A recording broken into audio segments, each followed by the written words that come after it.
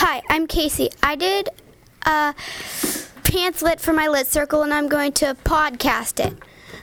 I read The Hostile Hospital by Lemony Snicket. Do you want to be cared for? Then come to the Hemlick Hospital. Our doctors are the best. Our workers work hard. Our patients are giving the best care. You have the opportunity to be sang to by the VFD crew. If you need surgery, we'll do whatever it takes. We are ready for you. Here's a surgery story. In the operating theater, Dr. Tukenia, a nurse Flo, performs on a 13-year-old girl, Laura V. Blidotti. They perform the world's first craniotectomy, where they will cut her head off to cure, but she may die through the procedure.